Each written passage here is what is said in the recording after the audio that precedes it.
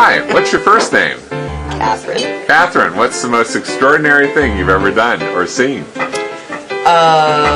Most extraordinary thing I've ever done was deciding to go to Europe for 3 months with virtually no money and on about 10 days' notice.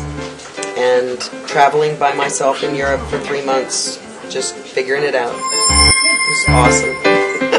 Thanks, Catherine.